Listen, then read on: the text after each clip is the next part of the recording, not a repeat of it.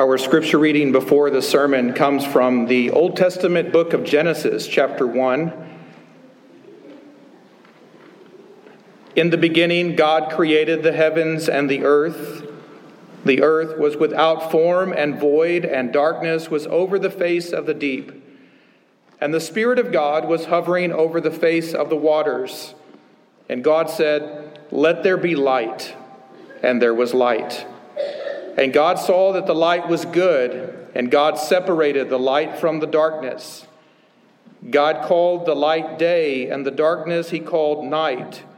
And there was evening, and there was morning, the first day. And God said, "Let there be lights in the expanse of the heavens to separate the day from the night. And let them be for signs and for seasons, and for days and years. And let them be lights in the expanse of the heavens to give light upon the earth." And it was so. And God made the two great lights, the greater light to rule the day, and the lesser light to rule the night, and the stars. And God set them in the expanse of the heavens to give light on the earth, to rule over the day and over the night, and to separate the light from the darkness.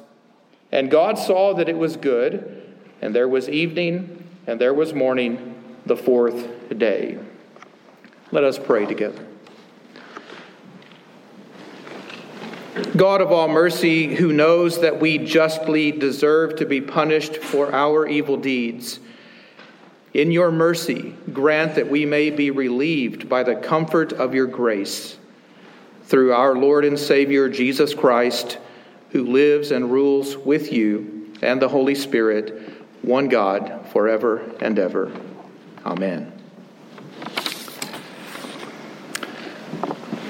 Well, we are reaching the end of our mini-series called Relent, a Time to Give Up. And the goal of this series is and has been to help us give up our sins for the Lord and to give up ourselves to the Lord. We've seen many times throughout this series that God the Father chose us in Christ before the foundation of the world. But what we're centering on is the purpose for which he chose us, that we should be holy and blameless before him. We are learning how to live as God's chosen people and how to become holy and blameless before the face of God. Or to put it in different terms, we are learning what it means to live as the sons and daughters of God in the household of God. We're learning the family rules, the family lifestyle. We're seeing what God our Father wants us to do and how Jesus our brother shows us the way and how the Holy Spirit actually helps us to carry out the rules of the family. Scripture says that we must be holy, for God is holy. For without holiness, no one will see the Lord. And so in a nutshell, what we're learning here is what holiness looks like in practice. We're learning about sanctification, the pursuit and the practice of becoming set apart for God's purposes and for God's glory and his use. Our sermon text this evening comes from Ephesians 5, 7 through 14. 7 through 14. If you are willing and able, I invite you to stand for the reading of God's holy word from Ephesians 5. And I encourage you to open your hearts and open your ears to hear what the Spirit has to say to the church of the Lord Jesus. The word of God reads, "Do not be partners with the sons of disobedience. At one time you were darkness, but now you are light in the Lord. Walk as children of light, for the fruit of light is found in all that is good and right and true. And try to discern what is pleasing to the Lord. Take no part in the unfruitful works of darkness, but instead expose them. For it is shameful even to speak of the things that they do in secret. But when anything is exposed by the light, it becomes visible, for anything that becomes visible is light. Therefore it says, 'Awake, O sleeper, and arise from the dead, and Christ will shine on you.'" And that is the word of the Lord. May God add his blessings to the reading, the preaching, and the hearing of his word. And all the church says, amen. You may be seated. So throughout our service, if you're listening, you've heard the language of light and darkness used in the call to worship, in some of the prayers, in the scripture readings. Light and darkness are a theme, and we see that and hear that again in our sermon text for this evening. Light and darkness are also the themes and the motifs employed by some of our favorite stories in life. Just knowing what I know about most of you, I know that you are familiar with these stories.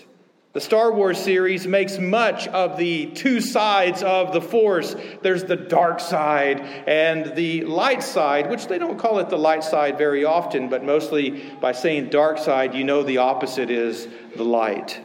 In the Lord of the Rings series, a character named Galadriel gives Frodo the light of Erindil, a small crystal bottle of water from her fountain.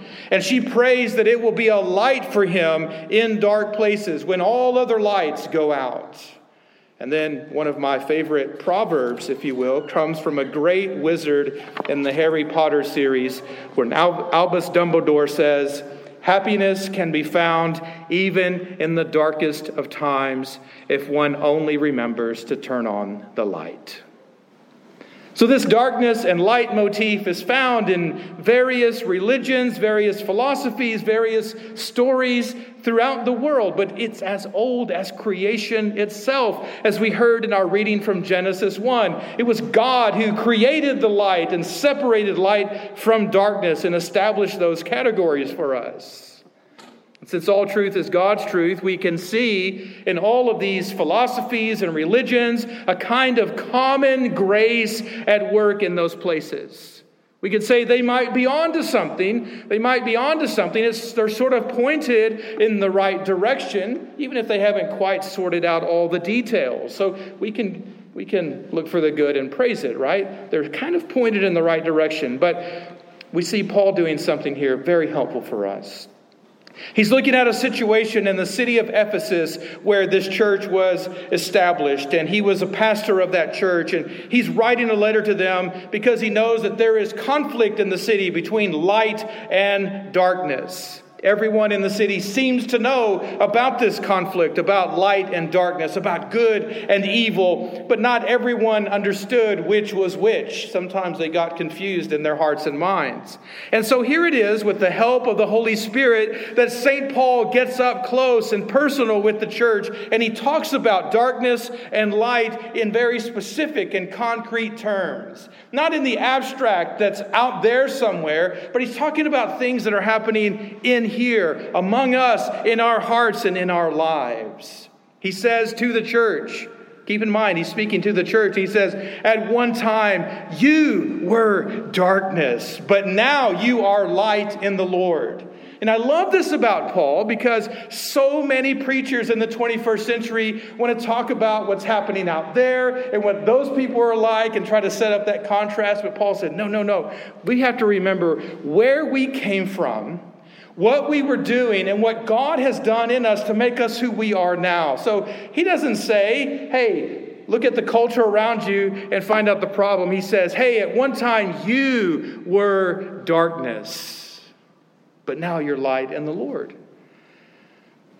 If we'd studied the whole book together, we would know that in Ephesians 2, Paul describes for us what darkness looks like. In Ephesians 2, 1-3, he says, at one time you were dead in the trespasses and sins in which you once walked, following the course of the world, following the prince of the power of the air, the spirit that is now at work in the sons of disobedience, among whom we all once lived in the passions of our flesh, carrying out the desires of the body and the mind, and we were by nature children of wrath, like the rest of mankind. So he's up close and personal, isn't he? He's kind of getting up in our lives, getting in our grill, as they used to say. He's showing us that this is what darkness looks like and what it feels like, and this is what life outside of Christ looks and feels like. But he's very quick to say, that was then. This is now, right? Clear distinction. That was then. This is now. You are light in the Lord. And if you could go back to Ephesians 2, for example, you would hear Paul saying these things. But God, who is rich in mercy, because of the great love with which He loved us, even when we were dead in our trespasses, made us alive together in Christ. By grace you have been saved through faith. And this is not your own doing. It is the gift of God, not a result of works, so that no one may boast. For we are God's workmanship. We are His masterpiece, created in Christ Jesus for good works, which God prepared beforehand that we should walk in them. And so the accent, the emphasis in Paul is, you were darkness, but now you're light, and you're wondering, how did we get from darkness to light? And Paul says, it's all of grace. It's all of God's work and for God's glory. God is the one who makes a difference for you. And it's not some abstract, imaginary God somewhere, but it's God the Father, Son, and Holy Spirit working in and through Jesus Christ for you. This is what it looks like and feels like to have life in Christ. And so we're called as people who are in Christ to walk as children of light in the good works that God our Father has prepared for us before He adopted us into His family. He had some things in mind for us to do. These are more than household chores, by the way. These are good works that establish patterns and habits and a lifestyle for the people of God. And so Paul's point here is that we are called to a new life in Christ, a new lifestyle in Christ. And we must walk the walk and talk the talk in a way that marks a clear distinction between God's church family and the rest of the world. This is what he's been trying to do in this letter. So positively, we are called to walk in a manner worthy of the calling to which we have been called. This is what Paul says earlier in the letter. And he describes it this way. This new way of life comes with a new set of attitudes. Very difficult to cultivate these attitudes, but these are the ones. Walk in a manner worthy of the calling to which you've been called, with all humility and gentleness, with patience, bearing with one another in love, eager to maintain the unity of the Spirit and the bond of peace. And so these are positive things that we're called to do, to cultivate. But there are negatively, there are things we're called to not do. We are called to no longer walk as the Gentiles do, in the futility of their minds. They are darkened in their understanding, alienated from the life of God because of the ignorance that is in them due to the hardness of their hearts. Remember when we touched on that passage some time ago, we weren't saying that if you're a non-Christian, then you don't know anything. We're saying, no, there are some non-Christians who are, in fact, genius-level human beings. But in terms of their knowledge of God, there's ignorance. In terms of their sensitivity to the grace and mercy of God, there's a hardness of heart here. So Paul is establishing this distinction here. What he's calling us to do as children of light is to unblur the blurred lines that are so prevalent around us. Now, not all of you were around back in the 80s. At least you weren't old enough, perhaps, to know what I'm about to tell you. So just take my word for it. It was a really cool time. And back in the 80s, there was this rock and roll band called Aerosmith. And then there was this rap group, maybe they would call it hip-hop today, but this rap group called Run DMC. And what they did is they took an Aerosmith song and they stylized it according to Run DMC, and they had this fusion of rock and roll and rap together. And when that happened, we were all losing our minds. We couldn't believe you could take two distinct genres of music and fuse them together and then come out with this new thing. Okay? But the message was still the same. We were called to walk this way, right? Walk this way, talk this way. And we thought that was the coolest thing ever. Well, I want to suggest to you that what Paul is doing here is he's taking a lot of things and fusing them together. He's saying to us, we need to walk in a new way of life, not in a Jewish way of life, not in a Gentile way of life, but in this third way, the in Christ way of life. We need to walk this way. We need to talk this way. Jesus Christ is the one who establishes the standards and the patterns by which we want to live our life. And then he describes it this way, tells us why. For the fruit of light is found in all that is good and right and true. We heard this language earlier in the series when we learned that the good, the right, and the true are not abstract principles, but concrete virtues that are embodied in Jesus Christ. In other words, these things describe who Jesus is, and we're called to walk in his steps and follow him.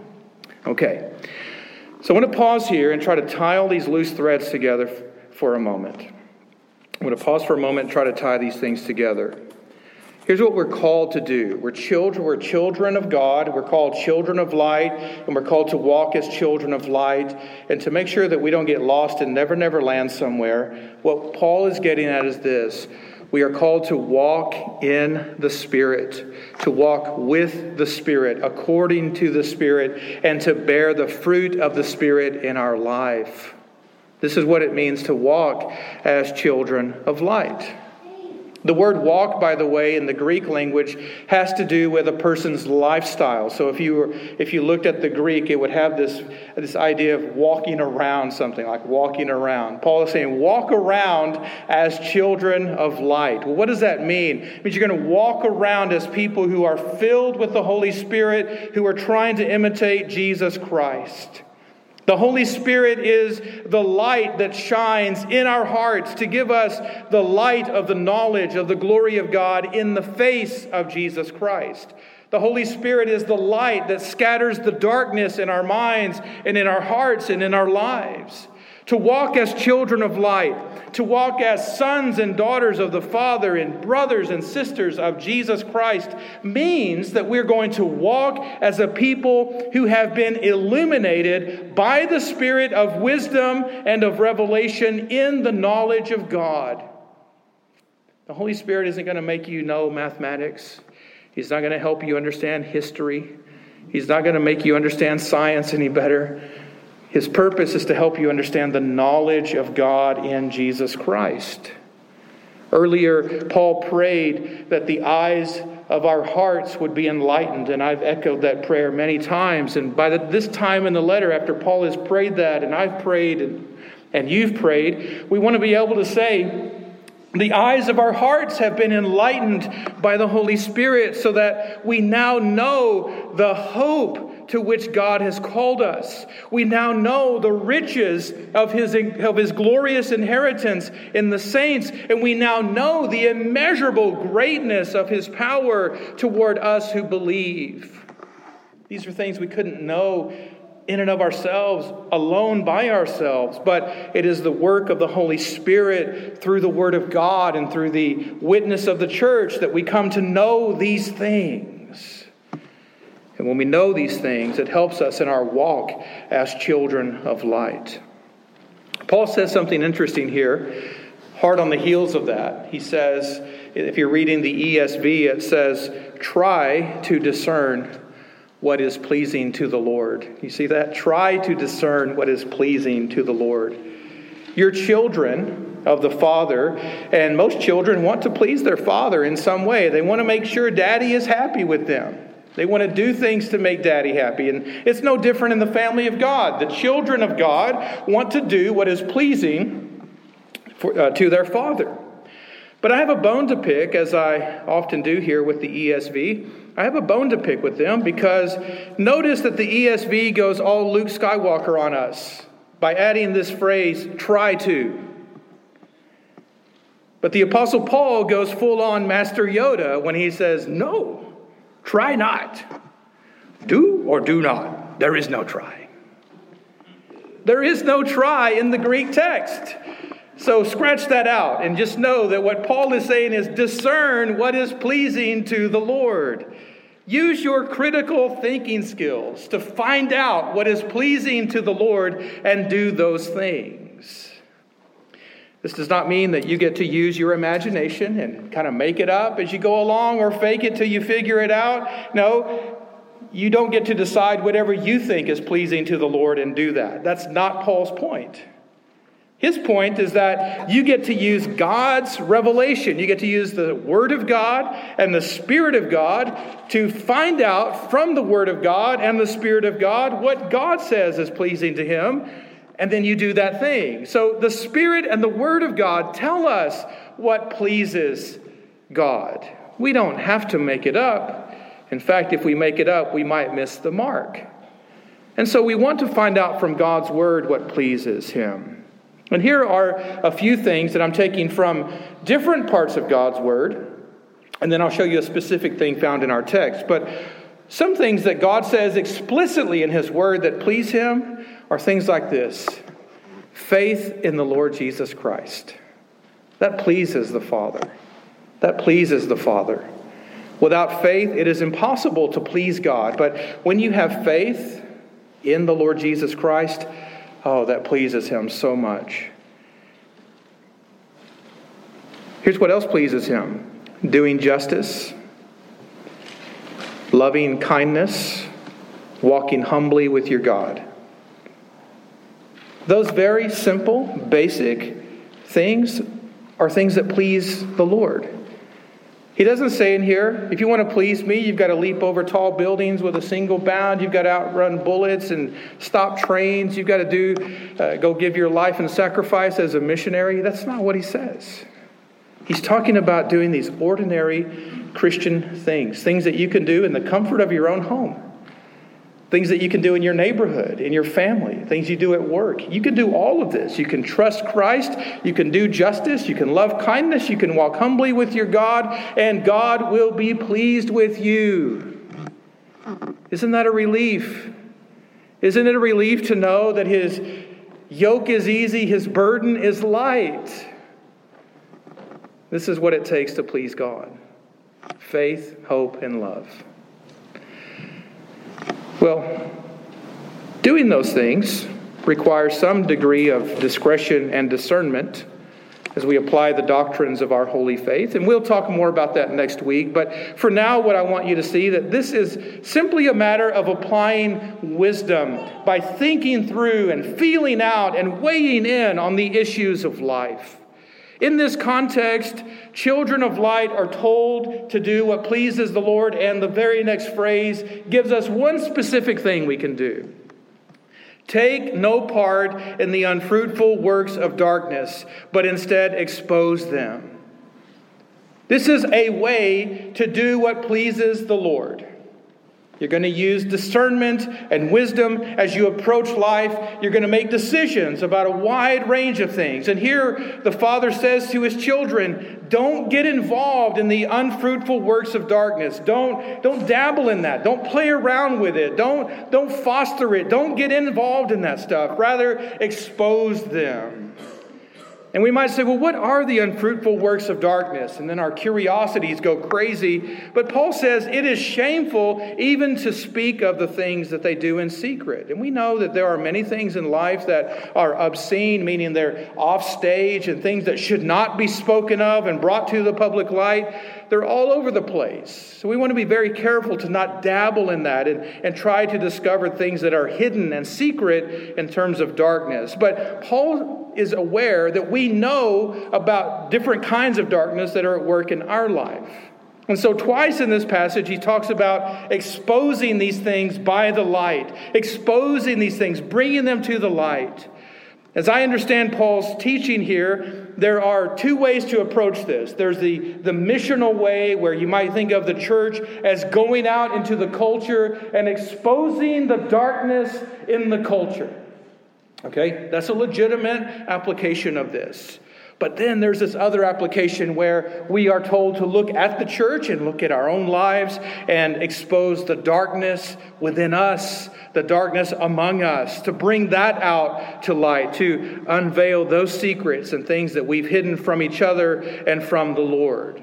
Now, the Greek word for this, for expose, does mean to uncover or bring out into the open. And if we just leave it there, that could put us into some very scary places, right?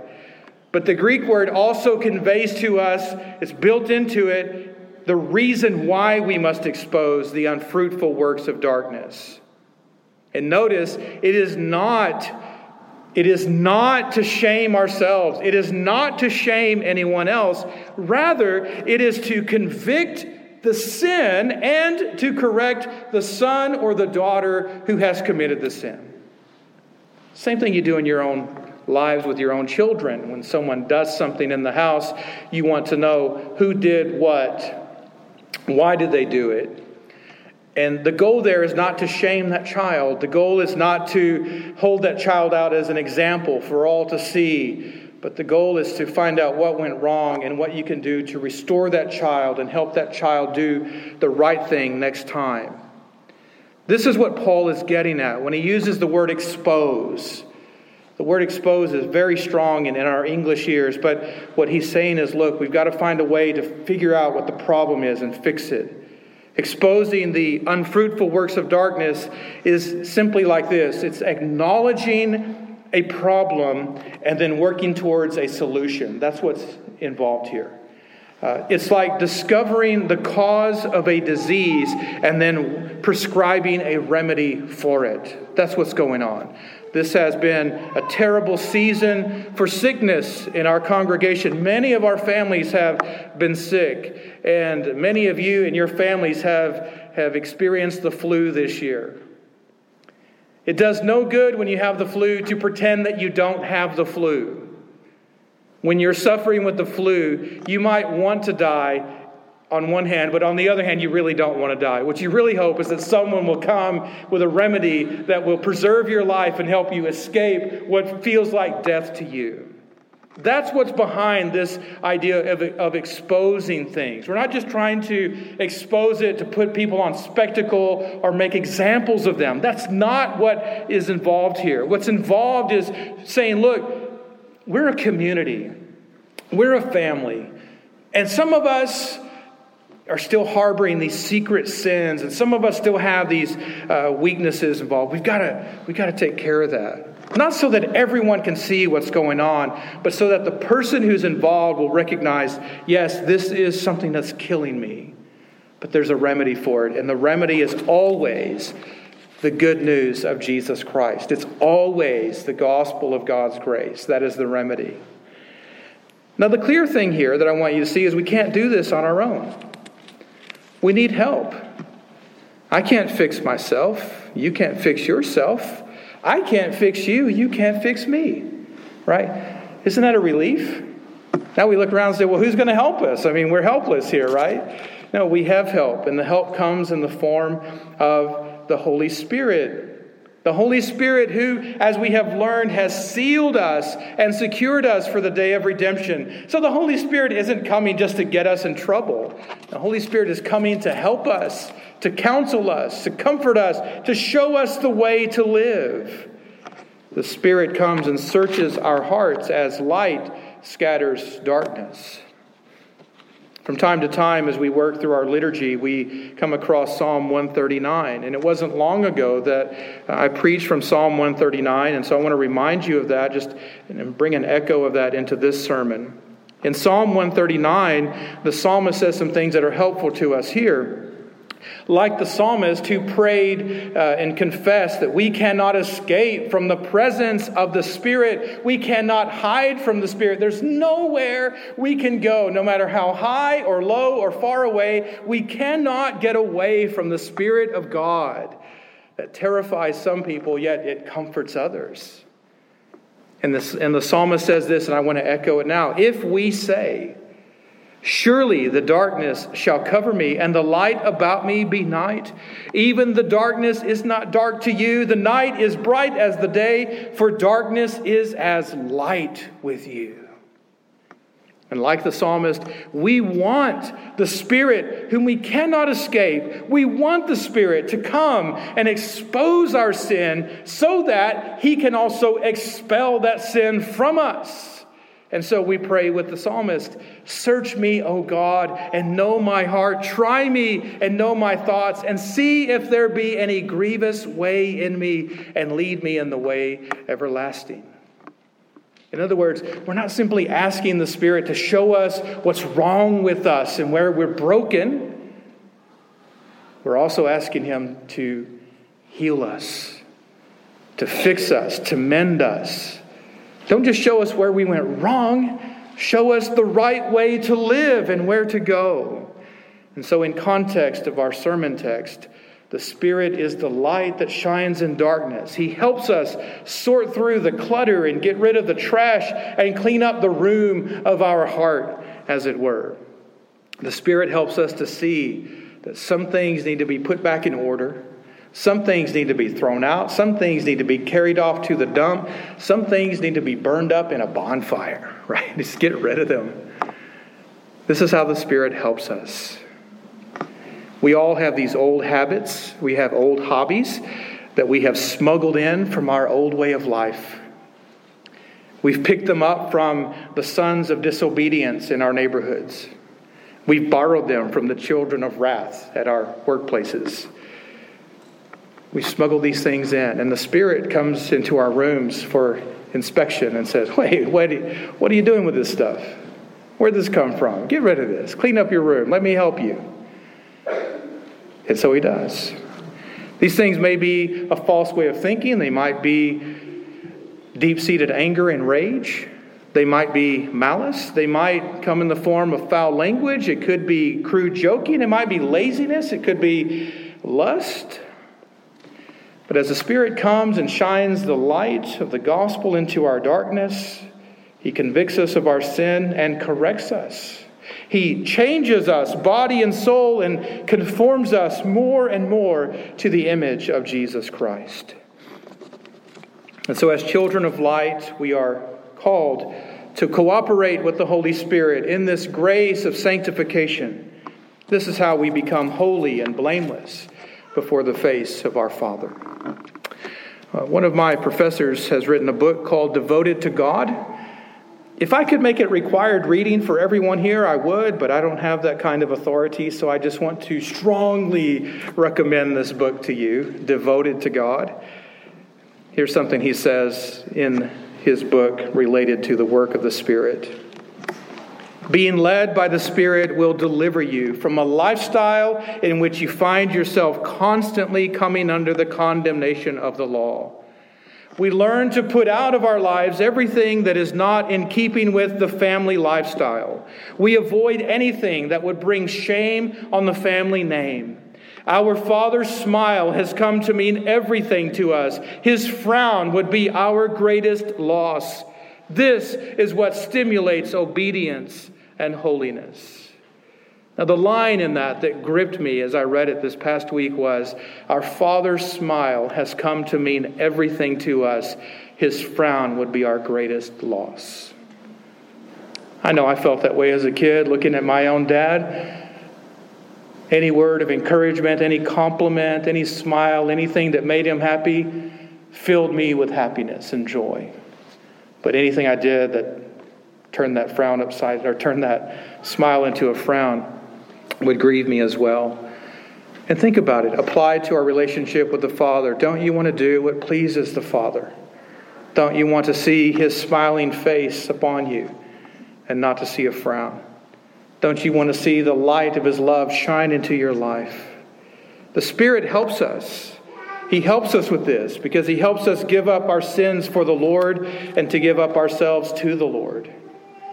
Now, I want to remind you here that the Lord knows that we are dust. He knows that we are often weak and weary. He knows that we fight rest, and yet we often fall asleep. This is our nature. This is how we're frail and broken in this way. Even now, some of us are asleep in the light, like the disciples in the garden. Our eyes are heavy and we're burdened with so many issues in life. What does Jesus say when He looks at His disciples in the garden? He would say the same to us here. The spirit is willing, but the flesh is weak. And yes, often the flesh is weak. We struggle to do what we ought to do, and we get distracted. Sometimes we're just worn out, and we struggle just to get up and do the basic things. And yet the Spirit comes, and He calls us back to life and back to light. When our 4 children were younger, they had a commute, a pretty lengthy commute to school each morning. And we didn't want them to be late, so we wanted them to get up and get around and eat breakfast and get their stuff and get in the car and head across town to their school. We knew they were going to have to fight traffic. We knew they were going to probably argue along the way. It was going to be a stressful, hectic morning. And we didn't want to start out every day yelling at the kids, "Get out of bed!" Maybe that happens in your house, but we didn't want it to be that way because we knew it was going to be rough. And so, more times than not, I would text my kids in the morning before we went up to make sure they were actually up. I would text them this passage that we're about to read. And I would text them these words because I wanted them to wake up and get ready for school. But I also wanted them to begin the day at least with one spark of the gospel of Jesus in their minds. And perhaps it would take hold of them, and the Spirit would use that in some way to, in fact, help them to do the very thing that the Spirit comes and calls us to do. And here we are called, this is the Lord Jesus Christ speaking by the Spirit to His church when He says, "Wake up, O sleeper, rise from the dead, and Christ will shine on you." He knows that we sleep and slumber. He knows that we can be slothful at times. And yet in His tender mercy and grace, He comes to us and He nudges us and says, "Hey, you got to get up. You got to wake up. You got to come back to life, okay? You've been in darkness too long. You've been dabbling in darkness too long. Come back to the light. Come back to the light. There's life in the light. And when you come into the light, you are transformed from one degree of glory to another. You're transformed from your old man in Adam to the new man in Christ.